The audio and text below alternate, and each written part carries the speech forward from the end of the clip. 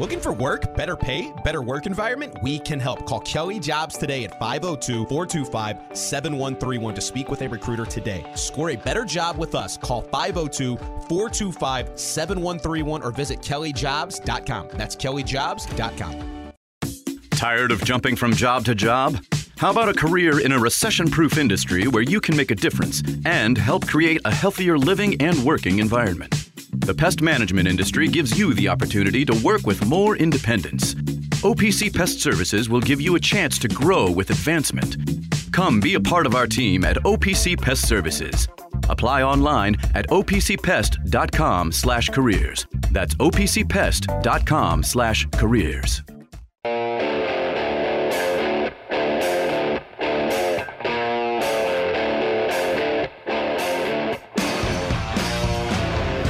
Time now for The Drive with Mark Ennis, presented by Fitness Market on 93.9 The Ville.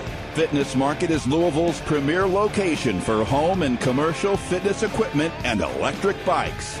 Find them online at thefitnessmarket.com. Now, here's Mark Ennis. Welcome back into The Drive here on 93.9 The Ville. Mark Ennis here on a Tuesday. The Louisville women's basketball team, they are on a winning streak here, 4 in a row, and the headman of that team joins us now here. Jeff, we haven't had a chance to do this very much this year. We appreciate you making time for us, man. How's everything going? Here's what I want to know. What do you do as a busy coach at the busiest time of year to make sure you don't forget about Valentine's Day? How does Jeff Walls execute Valentine's Day, buddy? Well, we did a little celebrating last night at our house. With our girls, so we had a very nice time, and our 9 and 7-year-old surprised us with breakfast in bed this morning, some waffles and some fruit. Oh, that's awesome! That's great, and some hot coffee. So yes, it was a huge surprise by them. So very, very, very appreciative. And Jeff, a couple of weeks ago, you really kind of unloaded after a disappointing loss to Wake Forest, and the message seems to have gotten through since then. You've won 4 in a row. You made some lineup changes, that sort of thing. Where were you then that you sort of felt like, okay, now's the time to sort of they have to know this is not okay? Where were you sort of mentally there? And then what would you say? How would you say they've sort of responded to that message since then? Well, we just did not defend as well as we have been. That's one thing that we've always done here, and we just did not do a very good job of that in that game and during probably about a week and a half before that. So we just decided to go through a lineup change. It wasn't because one person was doing anything wrong or anything like that, but what it did by bringing Chrislyn Carr, Liz Dixon, and Morgan Jones off the bench was provide offense for us. So now we've got a very good punch coming off the bench from the scoring side of things, which really balances some things out better for us. So it's worked well so far, and we'll stick with it. It really has not impacted anyone's playing their playing time. Everyone's still averaging about the same minutes each game. So you're talking about just sort of the combinations and when you're injecting them into the game has made that much of a difference? Well, I think it has. I think, now when we're putting in Chrislyn Carr and Morgan into the game, we're bringing some offense. We're bringing some consistent offense that we've had throughout the year. So it's really given us a big boost. Can you talk to us at least a little bit about Hailey Van Lith sitting in that critical quarter against Syracuse, and maybe what you were hoping to get out of that, either with her or with the rest of the team, and how pleased you were with how they responded to that challenge there? Well, it really wasn't pulling her out of the game to sit her. I pulled her out of the game with like a minute to go in the third quarter just to try and give her a little bit of a breather. You get a minute of game time, which is normally about a minute and a half to 2 minutes with stoppage in play, and then you get a 2.5 minute timeout before the fourth quarter starts up. So my goal was to see if we could get her about 3.5, 4 minutes of rest and get her back in at the start of the fourth quarter. Well, what we did was we went on a 7-0 run over a 40-second span with that group that was on the floor. So I just decided, hey, I'm going to stick with this group here. Let's see what happens. and then I think it ended up being like a 19-0 run. And what I tell people all the time, I don't care if LeBron James is on my team. If we're in a 15-0 or 16-0 run, I'm not subbing anyone back in the game. I like to go with what's working. At that point in time, that group was doing great. So, you just don't put people back in the game to put them in the game. But because we went on that run, it worked out that way. How well do you think she handled that? Not every player in the world is mature enough to sort of, to take that with the bigger picture in mind there. How do you think she handled that? Well, I think she handled it fine. She's averaging close to 37 minutes a game. And it just happened to be in one game. I think she played 26 minutes in that game, or 27. It's not like she only played 10. Yeah. And it just happened to be that we were on a big run. So, she's able to see that as well, and, she wants to win like anybody else does. So if something is working, don't change it to just change it. Well, one of the changes that you did make was inserting Norika Konno into the starting lineup, and she seems, I think the quote was that she feels really happy right now. What have you seen sort of with the changes in her development in her this year, in her response to maybe a little bit different role in the team now? Well, I just think she's in a much better place, with schoolwork, emotionally. Just really, I think, has all of that school under control. She feels good about it. She's in her last semester. And now she's doing what I, thought she would be able to do throughout her career. She's shown glimpses of really good games, even from her freshman year on. But it's just being able to be that consistent night in and night out. But, whenever it gets to a point where she's not playing well, it's normally because of the stressors of academics that are being put on her. Just because, being an international student, going to get a marketing degree, she spends a lot of time on those books. And, I'm just really proud of her and happy for her. We're talking with Jeff Walz. He's the head coach of the Louisville women's basketball team. They've won 4 in a row. They've had some bumps, some lineup changes, but it seems to be rounding into form here. Jeff, where would you say that the team has made the most progress this season from start to now? And then kind of the other side of that, what's the thing that you really, really would like to see some movement on most between now and tournament time? Well, I think we've really improved at the defensive end of the floor. Now, our second half against Clemson on Sunday, we did not defend well, but the first half we did. So we've got to put a 4-quarter game together defensively, especially on Thursday night, to be able to give us a chance to compete with no matter who we play. And then the area of concern for me, which we have to continue to work on, is limiting our turnovers. And it's not just cutting our turnovers down; it's cutting the number of consecutive our consecutive turnovers down. We might only end up with 14 or 15 turnovers in a game, but when you go back and look at it, we'll have 3 in a row, and we'll have a 7-point lead that all of a sudden now it's a 1-point lead, or we're down 1 because we never even had a chance to get a shot. That's the area that we have to really continue to work on and improve in.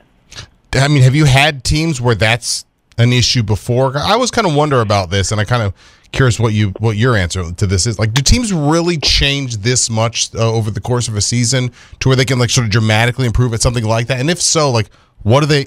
How do you do that?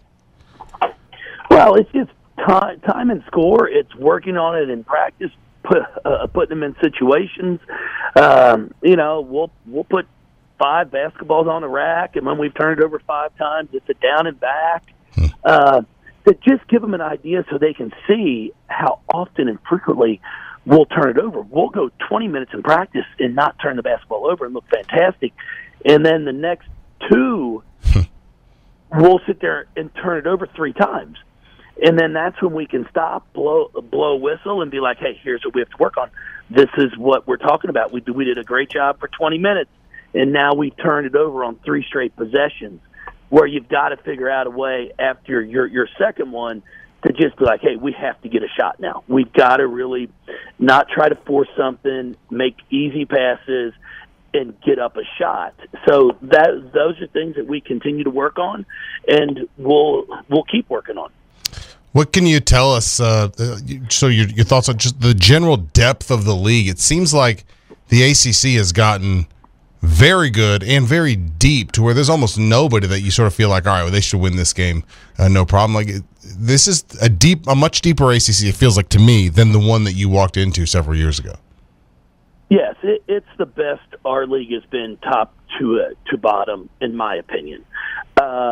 You look at Wake Forest; they put some really nice pieces around Jewel Spears, who will is up for first team all league. The post player at Virginia, Taylor, I believe is her last name. I mean, the same thing. The kid's going to be up for first team all league, and they've done a really nice job of going into the portal and getting some kids that can make an instant impact. So really been impressed with how good our league is getting, and that's the thing. Everybody looks at, you've got a McDonald's All-American here or there, but what people forget to look at is all of a sudden somebody in high school might come out and not be McDonald's All-American. They go someplace else, they get better, they develop, and now all of a sudden you're getting a proven commodity out of the transfer portal, someone who's done it at a D1 high a level of play. And it's like instantly they know what to do, they know what to expect, and your team becomes, a ton better. So it's just the way it's been. It's fun. I mean, every single night, as you say, you have to come prepared to play because everybody is getting better and everybody's really competing hard. What are you up against Notre Dame here coming up? It's a big one. Got a national TV audience there. What's the specific challenges they perhaps present for you guys? Well, it's a game. They have some nice post depth. They've got a really good 3-point shooter. Their point guard was freshman All-American, I believe. So whatever she was last year, handles it well, can pass it, averages close to 8 rebounds a game from the point guard spot. Just a really, really good team. So we're going to have to come out here and play smart, make sure we take care of the basketball, and then be scouting report prepared. That's the one thing. We have to make sure we follow a scouting report. If we're supposed to go over a ball screen, we got to go over it and not give them anything easy. Jeff, it's always good to talk to you, man. Thank you so much. Let's do this again soon, man. Appreciate it. I appreciate it. Thanks, guys. All right. Jeff Walz. Good stuff from him there.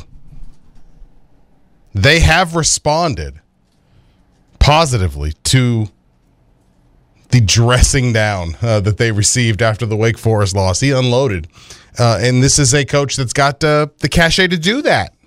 I think that Jeff Walz has, I think you can default with him if you see him saying what he said after the Wake Forest game, which is we refuse to defend. We don't do what we're supposed to do. That last answer right there, that's a coach telling you they've had problems this year with people following the freaking scouting report. But if we don't, probably going to be all right. But, this is what I think has been frustrating for a lot of folks about the men's side is you've got an issue. Jeff Walz is basically like, this stinks, and I'm changing something. And on the men's side, it's been like, this stinks, and we're just going to stick with it. I think that's the number one thing that drives people crazy is like, Jeff's like, no, I just wanted to see if it would be different. I think the sad reality is the women's side, you have the depth and the resources to make a lineup change and not lose anything. Whereas on the men's side, unfortunately, you feel like if you make a lineup change outside maybe starting a core four who we all both love here, you're going to lose something because the bench is not, frankly, any good. But I still, I honestly think, though, the difference, you're right, he's got more to sort of experiment with. And I don't want to be unfair in that regard. But on the women's side, he just talked about putting Narika Kono in there as a starter. She wasn't playing well. It was truly just like, let's just see what that does. And it's it's helped. It's helped her, and it's helped the team. And I think a lot of people would love to see something like that on the men's side, even something that you can't totally explain why it might work or make a difference, just to see if it gives you something different.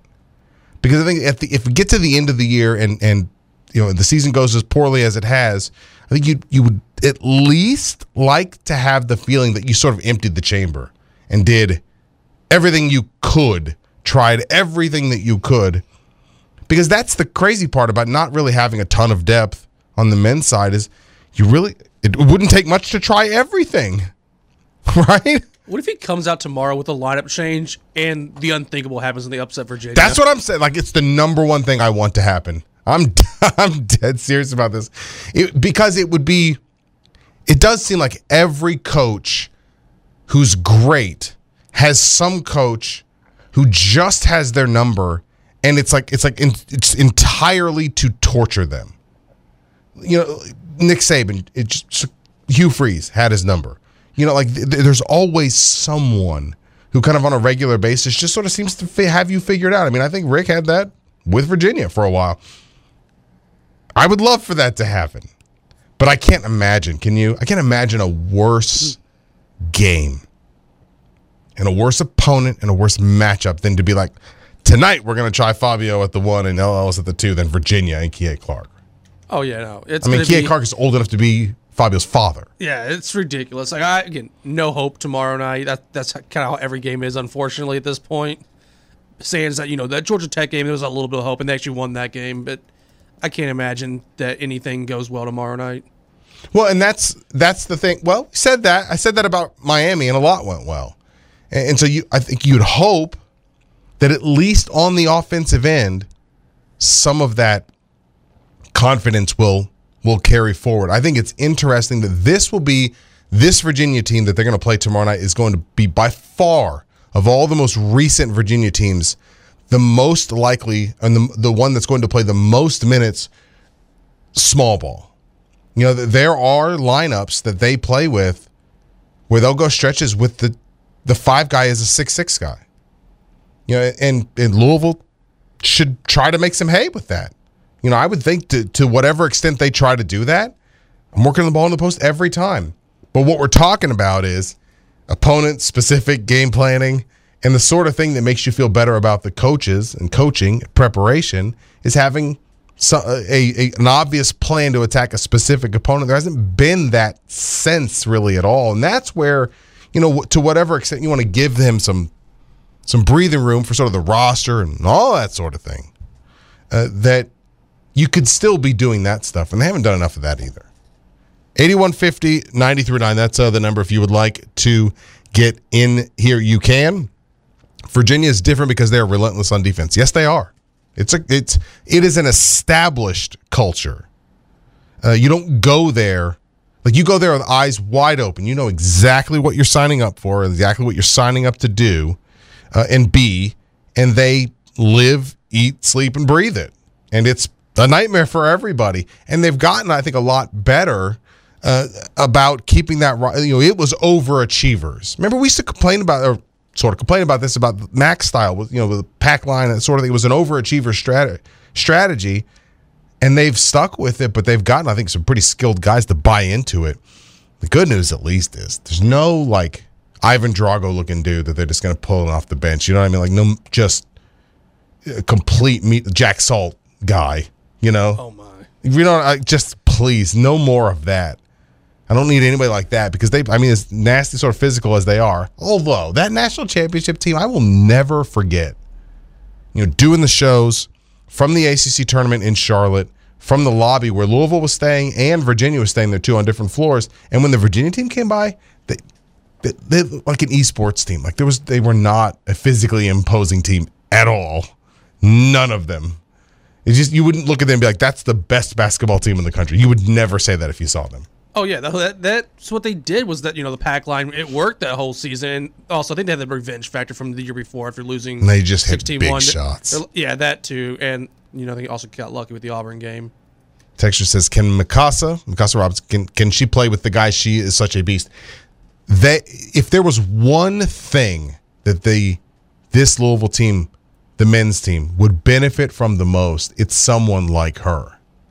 She delights in playing defense, delights in all the non-scoring stuff, genuinely. Loves to muck it up rebounding, defending. She is not intimidated in the least physically, not afraid of anyone, and is a constant, I almost said perennial and constant, see that, but she's consistently energetic and always talking to them, always talking to other teammates. And if you want to talk about looking at them, the biggest contrast between these two teams, I mean, Jeff's also got an established culture, and they are constantly talking to one another. And if there's one gigantic failure that I think just sort of sticks out to me when I watch them, they don't talk to each other, and it blows me away. It is stark compared to almost anybody that they play, how little they seem to talk to one another. I just don't know how that happens. There's no chemistry on the men's side. I don't know what they do off the court. I guess it's like, okay, practice is over, guys. See you tomorrow. There's like no team building, no chemistry off the court. It's like that's the one thing that's been stark since day one of this season is there's usually like no chemistry at all with this group. And the women's, it took a while for the chemistry to at least on court show, but now there's a lot of, you can see it game in and game out after the lineup changes that Jeff's made recently. So that's the big difference between both programs. The chemistry is just not there, it appears, on the men's side. We got, this is like the most 2023 thing ever. We have Juju Smith-Schuster tweeting a Valentine. Did you see this? Oh, yeah, it was great. And it's a picture of Bradbury from the Eagles. And the Valentine says, "I'll hold you when it matters most." To which A.J. Brown, unimpressed by that, says, "First off, congratulations. Y'all deserve it. This is lame." What a great sentence. Congratulations. Y'all deserve it. This is lame. I just find it hilarious that Juju went from like TikTok guy with the Steelers. He's not done. Oh, it's more? Oh, yeah. First off, congratulations. Y'all deserve it, A.J. Brown says. This is lame. You was on the way out of the league before Mahomes resurrected your career on your one-year deal, TikTok boy. Oh, see, you saw, I knew we were He going admitted there. that he grabbed you, but don't act like you like that or ever was. But congratulations again. Not salty at all. TikTok boy. I mean, that's what he did in Pittsburgh was the TikToks. Oh, that's so good, I just man. wonder what Steelers fans, watching that game. It's like, this guy was a nuisance. Oh, and I now know. he's winning a ring here. I know that. Well, that's the thing. Like Patrick Mahomes, he's in a weird way. It might be the place where Mahomes is most like Brady. That as long as he has like one bona fide weapon, and everyone else just sort of does what they're supposed to do. In Mahomes' case, it's Kelsey. But as long as you've got one good weapon, it kind of like you can just sort of throw your scraps out there, and it like just like Brady did with all those god awful wide receivers over the years. He's reaching the Brady stage of his career. That's what I'm and he's saying. only Well, 27. once you get expensive, and Lamar might have to think about this too, like once you become expensive as the quarterback, you got to be cheap somewhere else. And you end up, all right, we're going to have to win this Super Bowl with Marquez Valdes-Scantling and Juju Smith-Schuster. All hyphenated Isaiah wide receivers. Pacheco, Isaiah. the 7th-round rookie out of Rutgers. I think I saw the stat today. This is incredible. 24 of the 53 men on the roster for the Super Bowl for the Chiefs were not on the roster for the Cincinnati AFC Championship game last year. So almost half the roster turns over, and there they are. But that's how you have to do it. Once your quarterback's on the expensive deal, you've got to be cheap at some of your skill positions. I think you got to draft well, extremely well. They did. They addressed their offensive line. They drafted well on the defensive side. And when you have Chris Jones, you kind of have a lot of freedom to be able to do whatever you need to do. Well, like Jason Anderson last week came on here and he said like no quarterback has won the Super Bowl, taking out whatever the percentage of the cap is that Mahomes takes, like 13%, whatever the number is. Yeah, no, it's extremely rare.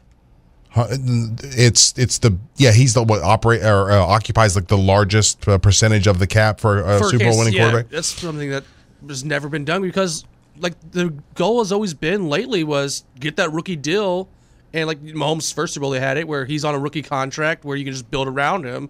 Now you're building the roster with Mahomes taking up that much of the cap. It's going to be difficult, and now we get to talk. Let's go ahead and take a break here. And when we come back, we can talk about Lamar because he's got his new we'll see. The Ravens have the new offensive coordinator. Sorry about that, man. I know you wanted Monken back. I think it's a good thing. We'll talk about that on the other side here on the Drive on Thunderville. Metro College is a program that helps students pay for tuition, and I didn't believe it. You have to work third shift 5 days a week. It's a great and rewarding thing when you graduate. I would do it all over again, just like I just did. You know those buddies who magically become medical professionals when you're not at the top of your game? The ones who say, "Come on, muscle through it," but then also say, "Hey, you should probably see my specialist." Or surgery or pain meds. It's almost always false, false, and false. Athletico's physical therapists, the same therapists who work with professional athletes, can tackle those little aches and pains from the start, before they become big ones. So next time, don't believe everything you hear. Instead, start with Athletico. Schedule your free assessment at athletico.com.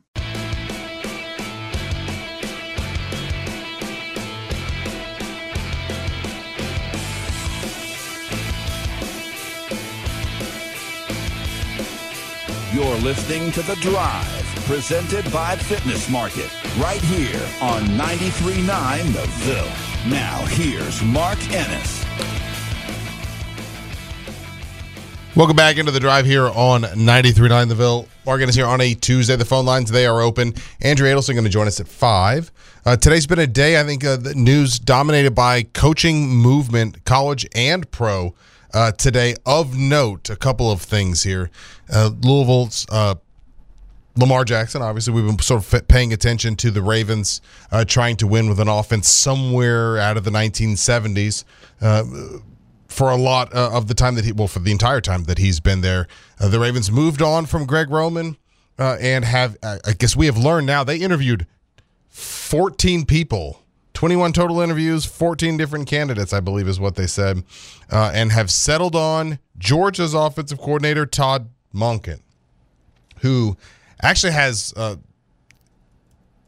think, more pro experience than college as an offensive coordinator, and is considered kind of on the air raid tree, but recently in his career, I mean, started out early on in the college game in the early 90s with Notre Dame and some other places, Oklahoma State in the early 2000s, LSU, before moving on to the NFL, Jacksonville, Tampa Bay, where he was the offensive coordinator for a couple of years there, when Jameis was throwing passes to everybody's teams. That's more on Jameis. Yes. Don't you remember the very famous story of the coaches on the headset saying, "I bet he throws a pick here," like the Bucks coaches? Oh, yeah, I think I remember seeing that. Yeah, that was Monken back then. But look, the last couple of years, Georgia finally got their offensive act together because Monken's a very, very good offensive coordinator. I watched a clip of him when he was with the Cleveland Browns where he was asked about, what do you think the air raid means since you're identified as somebody sort of on the air raidish kind of tree there. And he said it means throwing to win. And I can't think of anything I wanted to hear more for Lamar in Baltimore than they're going to throw intentionally more. And I think that, Roman was obviously the offense was pretty good, but I think it had its limitations. And everyone I know who is just kind of a nerd about football was hopeful they would find someone who would ask more of Lamar in the passing game and have more for Lamar in the passing game. That's what this seems like to me. I asked Bobby Trossett, who we've had on a million times, about. So he said, "This is Jim Harbaugh. This is what he wants to do. It's obvious they're trying to take something of a step forward here. They're not going to get away from the running game. They didn't at Georgia. I don't think that they will with Baltimore either. But if I was Lamar, I would be encouraged by this. The passing game with him at college and the pro levels has been really good with Todd Monken. I would think that this would be a good sign, but they're going to have to draft some people and get some people. Maybe this helps in the free agent game with Baltimore. Like, that's what I'm kind of hoping for the most, is that a guy with kind of a proven track record here will help them in the free agent game, because I think there's no denying that the last couple of years when free agent wide receivers have hit the market, that they don't want to play in Baltimore. Was it Sammy Watkins that once famously said, like, I don't want to play for Greg Roman anymore. They're just going to run the ball the entire time. I want to say Watkins had a quote like that, or someone similar. I don't think that it was him. I think it was Juju that said that? I could be wrong. Juju never was in Baltimore, though. No, I know. I'm saying that as a free agent. Oh, free agent. Yeah, you could be right. Whoever it was. Someone definitely, or maybe Hollywood on his way out may have made a comment like that. That might be right. But they're going to have, they're going to have to address wide receiver. They don't have a great wide receiver core at all. Bateman's obviously got to get healthy. But they are going to have to sort of change some personnel there. That was a roster that was just like swimming in these gigantic tight ends and offensive linemen, and they're going to have to sort of join the rest of us in 2023 here. But hey, they got Pro Bowler Tyler Huntley on the roster, too. There you go. That was the worst. God, can you imagine? It's like, oh, well, we had Tyler Huntley in the Pro Bowl, so Lamar, you can walk. We'll be fine. It's incredible. Or just draft Stetson Bennett in like the 7th round. It's like, hey, I had success with Stetson. Let's bring him to Baltimore now. Well, I mean, if you're Lamar, are you encouraged by this? Oh, you have to be encouraged, at least from an offensive standpoint. Now, you can look at, like we said, the roster, the makeup they have right now. Get me some guys to throw to that can catch. But other than that, like, you have to be ecstatic because I think he liked Roman early on when he was, more on that dual threat side, and he can still run it, obviously. But I think, with the injuries lately, Lamar's going to look to sit back in that pocket and throw the ball more than he's been able to in the past few years. So I think, getting Monken in there on the offensive coordinator side, it's going to be a big step forward for Lamar. Yeah, it was funny, though, for as much as we were just talking about the Chiefs and wide receivers, and, that would be an amazing wide receiver core for Lamar by comparison to what he sort of dealt with for most of his time there in Baltimore. That would be fantastic if he was able to have something like that. So hopefully I don't really know what to make of Bateman. Like, we have a texter who says that Bateman is a number 2 at best. Maybe. He's not anything if he's hurt all the time. That guy's got to get healthy.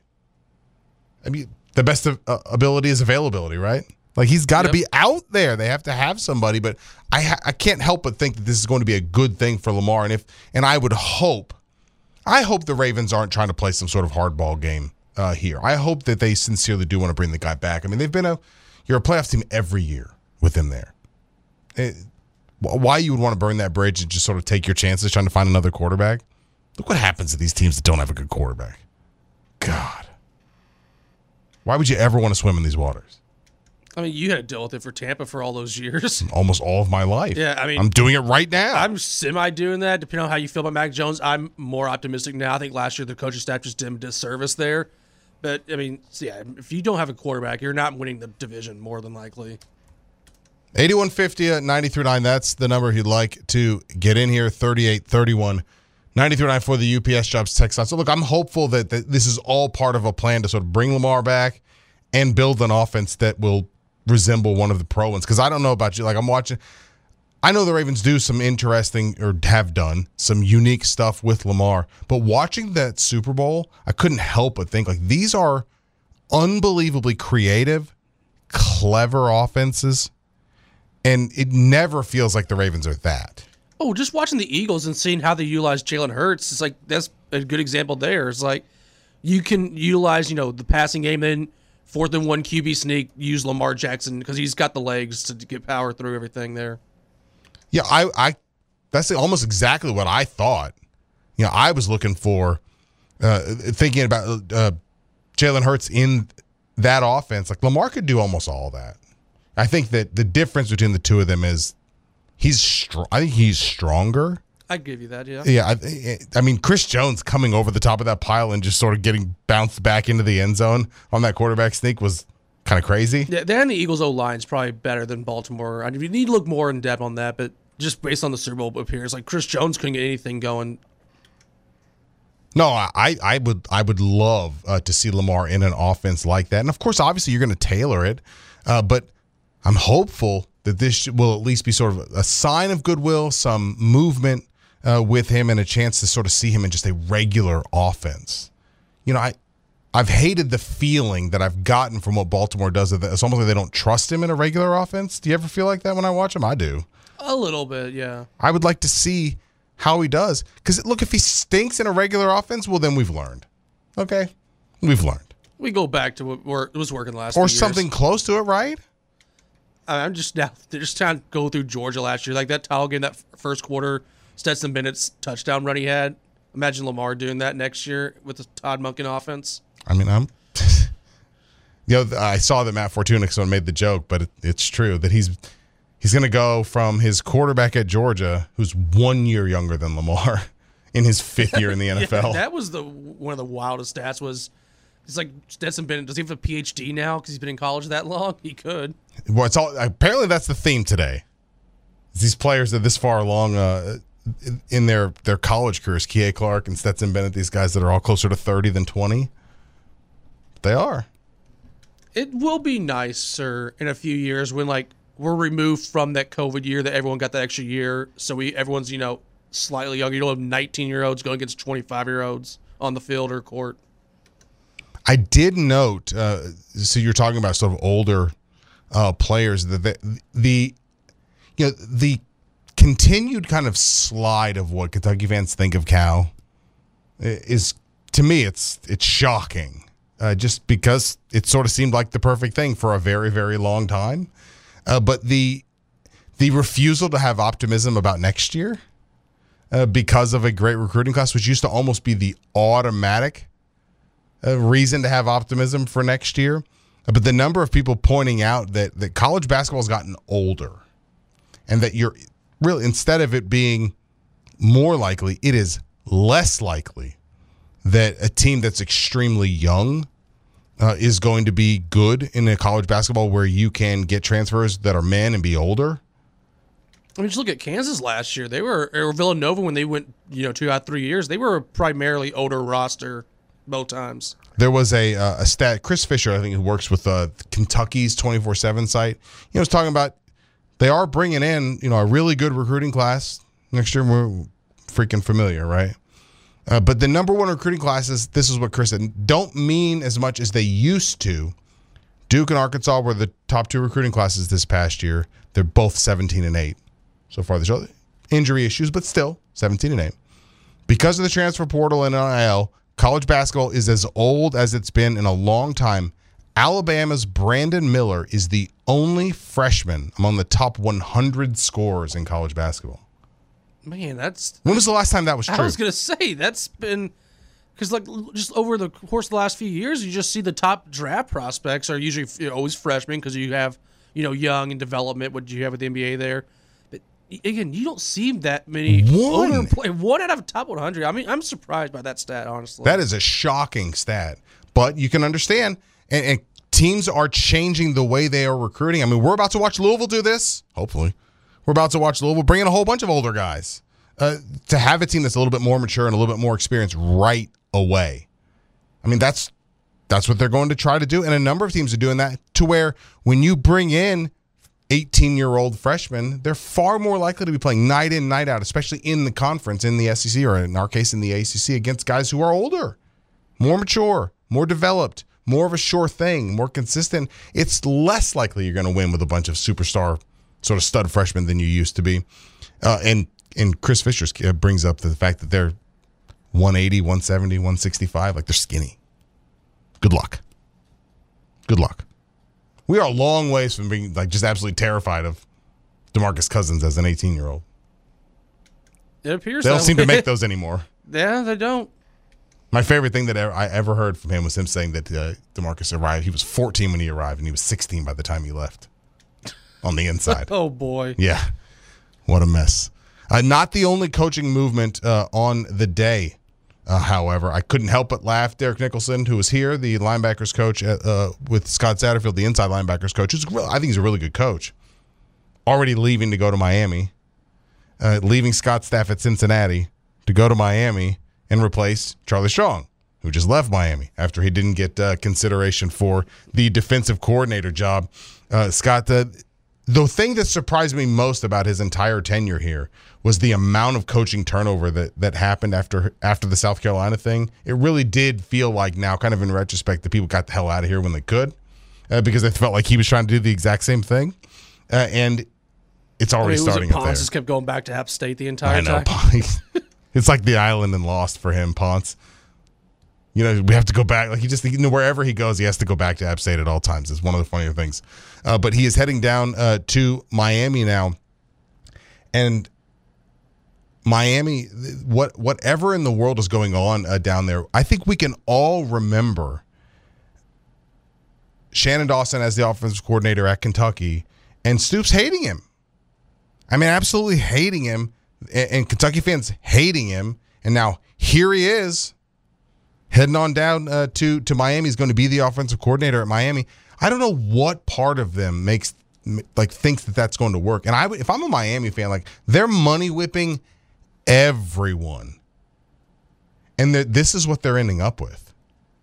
And you got people getting out of there, heavy coordinator turnover, like, right away. I mean, Cristobal's got a bit of a reputation, kind of like Bobby. Like, he's pretty miserable to work for.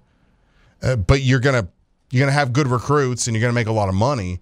But people get the hell out of there as quickly as they can. And, you know, that's a game on Louisville's schedule that's going to get a lot of attention. Obviously, anytime Louisville plays Miami, it's kind of an opportunity to make a statement down there in South Florida. But it's not going well down there. I just love that the game's in November. You get to go just to nice weather in November. But yeah, it's going to Boston College or something. Yeah, exactly. But yeah, the staff turnover, I'm surprised because I thought Cristobal's going to be a great hire there because his Oregon teams were always year in and year out pretty top of the country there. It seems like he's the problem though, and he's difficult to work for. And Shannon Dawson, like, just not a good offensive coordinator. He's just not. He really hasn't been over the part of his career. And I think if I'm a Miami fan, I'm worried that, like, that's the best we can do, especially when we're just like firing money out of the can, like a t-shirt can, and like just paying everybody for everything all the time like crazy. That's the best we could do. It's going to be interesting to see what Miami does. And how long is the leash going to be there? Because he is, one of their own. We've discussed it's definitely more difficult to fire one of your own. But how long is this leash going to be at Miami if they have another sub 500 year? I've listened to Mike Ryan, who's on Le Batard, talk about the experiment with Cristobal, like that it has to work because of the amount of money they've committed to him and everyone else kind of around it. But if I'm a Louisville fan, like that, Shannon Dawson being their offensive coordinator, that doesn't scare me at all. And I don't know how they feel about Louisville's defensive staff. We'll see. Yeah, but he's not good. He was not a good offensive coordinator, and that was a messy, messy situation. Last year they got, in a weird way, kind of mirrors what happened with Louisville basketball, where you hired your guy, and we're going to bring everybody back together. Everyone's on board. And they got worse, not better. The fact that you get Gaddis from Michigan, who won the Broyles Award, and then in 1 year he's fired. And got the hell out of there, yeah. It's like that should be that's the first red flag, other than the season not going too well for them. No, it was a disaster, I think, by the end of the year for them, and they didn't really see any of the fruit initially, with the exception, this is maybe where his biggest difference with Kenny. They recruited like crazy. They did really well in the recruiting. And he also had head coaching experience. But that makes it worse, right? Yeah, that would make it, because you see the track record that he had at Oregon, and it's like, why are we not producing here? Texture says, I went to the Miami game in 2019. November, the weather was a mixed bag. It landed in a monsoon. I remember that. Game day was cool and rainy. Sunday was sunny and windy. That's Florida, especially South Florida. I mean, that's just, you'll get a torrential downpour, and it'll be gone in an hour. And it'll be steaming, which is miserable. When I was in high school, man, that was the worst. You'd be sitting in like your fifth period class, and it almost looks like nighttime outside, just pouring rain. You're like, we ain't going to have practice today. Yes, you are. Because in sixth period, it's all going to go away, and you get out there, and it's just steam. Oh my! It's immediately 90 degrees again. It was. It sucked. It was the worst. It was absolutely terrible. How were game days back then when you had the same kind of Game situation? day was fine. I never played I played one JV game that we played in absolute monsoon, and I was freezing. It was weird because it's very windy. So it was like in the 50s and pouring rain, like an inch of water on the field. I'm in the center in the JV team, and I'm snapping the ball with my hand underwater. It was terrible. It was absolutely terrible. Awful. It was awful. It's like that Bears-Niners game this past year. Yes, absolutely. Or like when Louisville played Southern Miss, when Teddy was here down there, where there was like rivers of water on the field. There was streams, like you could see it. It was like currents. It was like that. It was terrible. One time, in fact, the referee put the ball down and spotted it for me to grab it to snap it, and he just jammed it down in just like a giant thing of mud, and I couldn't grab it. So I kind of looked up at him. I was like, kind of signaled for him to towel the because they're supposed to, and he just laughed. Like, what? Are you kidding me? What am I going to do? The ball's going to look exactly the same if I pick that thing up and rub this towel on it. You just don't want to be there. He's just like, come on, Blake, just get this game over with. I'm getting $50 for this JV game. I'm not bending over to towel the ball off for you, 14-year-old. Great times. Great times back then. 8150 93.9. That's the number if you'd like to get in here. We'll talk about all of this with Andrea Adelson at 5 o'clock. But some coaching movement, some of these moves I'm excited about. I think we'd be remiss if we did not give John Gannon a shout-out for officially being named the head coach of the Arizona Cardinals today. I know the Super Bowl did not go the way that they wanted it to, but one of our own now, a head coach in a tough situation. Well, also, did you see Steve Steichen? Apparently he was an assistant or offensive analyst back in 2010 in Louisville. So both guys who were on the Eagles staff who got named head coaches today, Louisville ties. Yeah, it's amazing. I truly would love to know the real, honest answer for why Eric Bieniemy doesn't. He clearly wants a head coaching job, and he might go to the Commanders to be an OC there. I mean, he was going to go. He was going to interview with Baltimore. Yeah, I mean, Shane Steichen and John Gannon. I mean, they're much younger and less experienced than Eric Bieniemy, and a number of the new coaches this year that have been hired are that. And they obviously have results. I mean, everyone who's ever bought Starbucks near, the Rams coaching staff has gotten a head coaching job somewhere. Zach Taylor's a QB's coach, and he got promoted. And you have, Bieniemy OC for the Eagles for 5 years now. And it's like it never happened with Matt Nagy, Doug Peterson. They were OCs under Andy Reid. They got head coaching jobs, no problem. So I'm with you. I've been for years on the, Bieniemy deserves a head coaching job train. I'm not even saying it's necessarily something nefarious. I would love to know what happens that these guys just skate right through the process and he can't find a head coaching job. There was a report I remember reading, although I'm not sure if it was, kind of a racial thing where it's like he's just a bad interview. And I know that's a code word that they were trying to throw out there, but I remember reading something similar about that. The problem with that is that we'll never know that. There's no way we could ever know that he's not that he's a bad interview. Exactly. Yeah, we're not in on those meetings. Yeah, just that sort of seems like the thing you sort of leak out there if you just really didn't want him to. 8150-939. That's the number if you would like to get in here. 3831-939 for the UPS Job Sex. So good luck for Gann. He's going to go to Arizona where they are in that situation now where they've got the expensive quarterback. And I think it's fair to say that was kind of a weird, dysfunctional place. Right? Like they didn't. I mean, we had the quarterback with the you can't play video games all day clause in his contract, and then they take it out, and we punish him by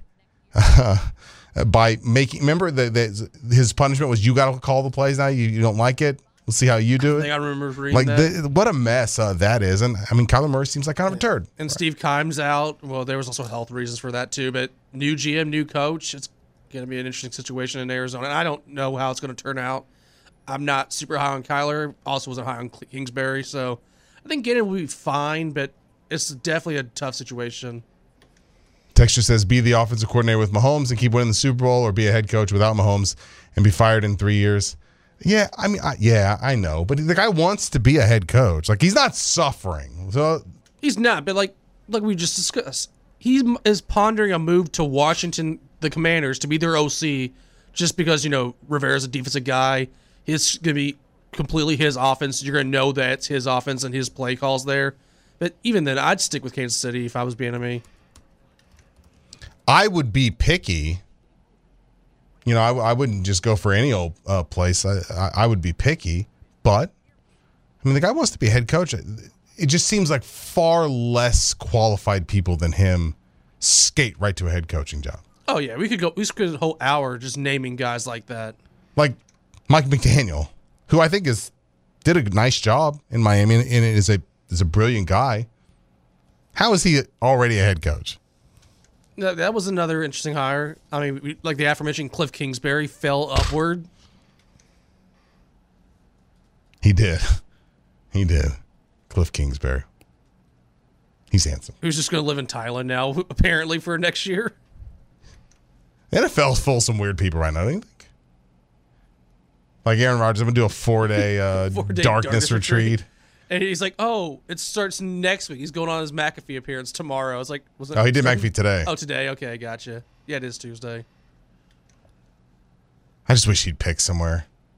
I'm kind of tired of hearing from him. Oh, I am. I don't know how it's like being a Packers fan. I mean, I got Packers friends in my life, obviously, and they're, more or less fed up with it. It's like, just retire or leave. Like the drama's not worth it anymore with him. Texture says I think Bieniemy was hoping Andy Reid would retire. It certainly seemed like they thought that might happen, or he didn't rule it out going into the game. That wouldn't be a bad boy. Could you imagine if you just sort of hung around until like you just immediately get promoted there? Do what Bruce Arians did last year, where he's like retire, and then it's like, oh, we'll just promote my assistant to the head coaching spot. Which went great. Yeah. Or George Seifert, who won a Super Bowl immediately. Right? Like that worked out pretty well there as well. Here's what I don't understand. I don't understand why you commit all of that money and time to Kyler Murray and then hire a defensive coordinator as your head coach. Like it just seems like you automatically want somebody with an offensive background when you're already committed to the quarterback. Yeah, there's that argument to be made there, I guess. I mean, that's the OC position in Arizona now just became a very interesting hire, who they're going to get if, to help Kyler with his development, like you just said. But we've seen defensive coaches succeed with Belichick, obviously. That's obviously an outlier more so than not. But Sean McDermott over in Buffalo, he's a defensive-minded coach, and he's succeeding with Allen. I mean, good luck. But that's one of our own. That's another former Louisville guy that's going to be now a head coach in the NFL. Jay Gruden hung around for a while. I wonder what Colts fans think of that hire. If I was honestly coming out of the Super Bowl, I'd be much more excited about having hired their offensive coordinator than the defense coordinator, wouldn't you? Oh, yeah, 100%. And that's also now the second straight coaching hire. That was the OC for the Eagles. Frank Reich was in that position, wins the Super Bowl, goes to the Colts. Now, Eagles make the Super Bowl, and you go take Steichen. And the Eagles hired the Colts. Yeah, Sirianni. To go there and be the coordinator there. And, man, we got to eat all of the crow on Sirianni. We had our fun at his expense, for sure. And it's worked out extremely well. I was hoping they would win just because, like, I was at a friend's house watching the game, and I looked over to him like, if they win, like, Sirianni and Hurts has to be like one of the weirder QB coach combos to win a Super Bowl. Because, we loved Hurts in college. We're like, he could maybe be successful in the NFL, but it's like, that's such an odd pairing that it somehow led to a Super Bowl appearance. They're not going anywhere. That's a really young team, too. Yeah, Hurts is eligible for the extension, so we'll see what Philadelphia, if they shove the money up there. Yeah, they gave Carson Wentz the money, and that didn't end up going well, obviously. Carson Wentz. It's amazing to think about. Like, you watch that Super Bowl, which is two of the best quarterback matchups I've ever seen. And then to think that Carson Wentz, they thought Carson Wentz was going to be the guy after the way those two guys played. And it's crazy. All right. Hour number 2 here in the books. We're going to come back. We'll talk with Andrea Adelson from ESPN on the other side here on the Drive on 10 The Ville.